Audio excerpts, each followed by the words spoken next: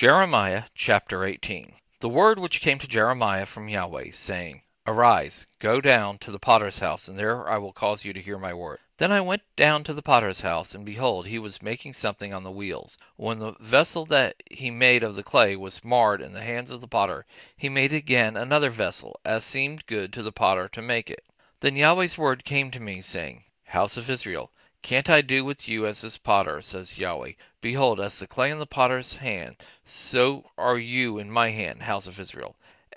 At the instant I speak concerning a nation and concerning a kingdom, to pluck up and to break down and to destroy it. If that nation concerning which I have spoken turns from their evil, I will repent of the evil that I thought to do to them. At the instant I speak concerning a nation and concerning a kingdom, to build and to plant it. If they do that which is evil in my sight, that they not obey my voice, then I will repent of the good with which I said I would benefit. Now therefore speak to the men of Judah and to the inhabitants of Jerusalem, saying, Yahweh says, Behold, I frame evil against you and devise a plan against you. Every one return from his evil way now, and amend your ways and your doings. But they said, It is vain, for we will walk after our own plans, and we will each follow the stubbornness of our evil hearts. Therefore Yahweh says, Ask now among the nations, who has heard such things? The Virgin of Israel has done a very horrible thing. Will the snow of Lebanon fall from the rocks of the field?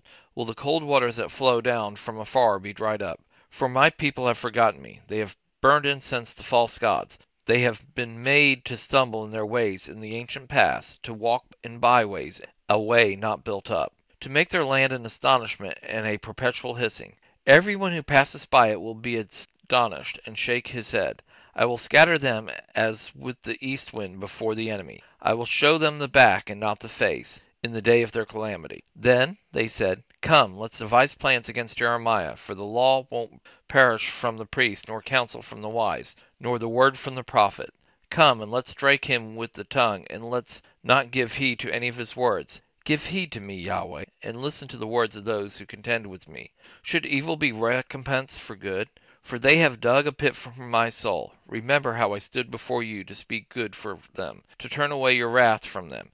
Therefore deliver up their children to the famine, and give them over to the power of the sword. Let their wives become childless and widows. Let their men be killed, and their young men struck by the sword in battle. Let a cry be heard from their houses when you bring a troop suddenly on them. For they have dug a pit to take me, and hidden snares for my feet. Yet, Yahweh, you know all their counsel against me to kill me. Don't forgive their iniquity. Don't blot out their sin from your sight. Let them be overthrown before you. Deal with them in the time of your anger.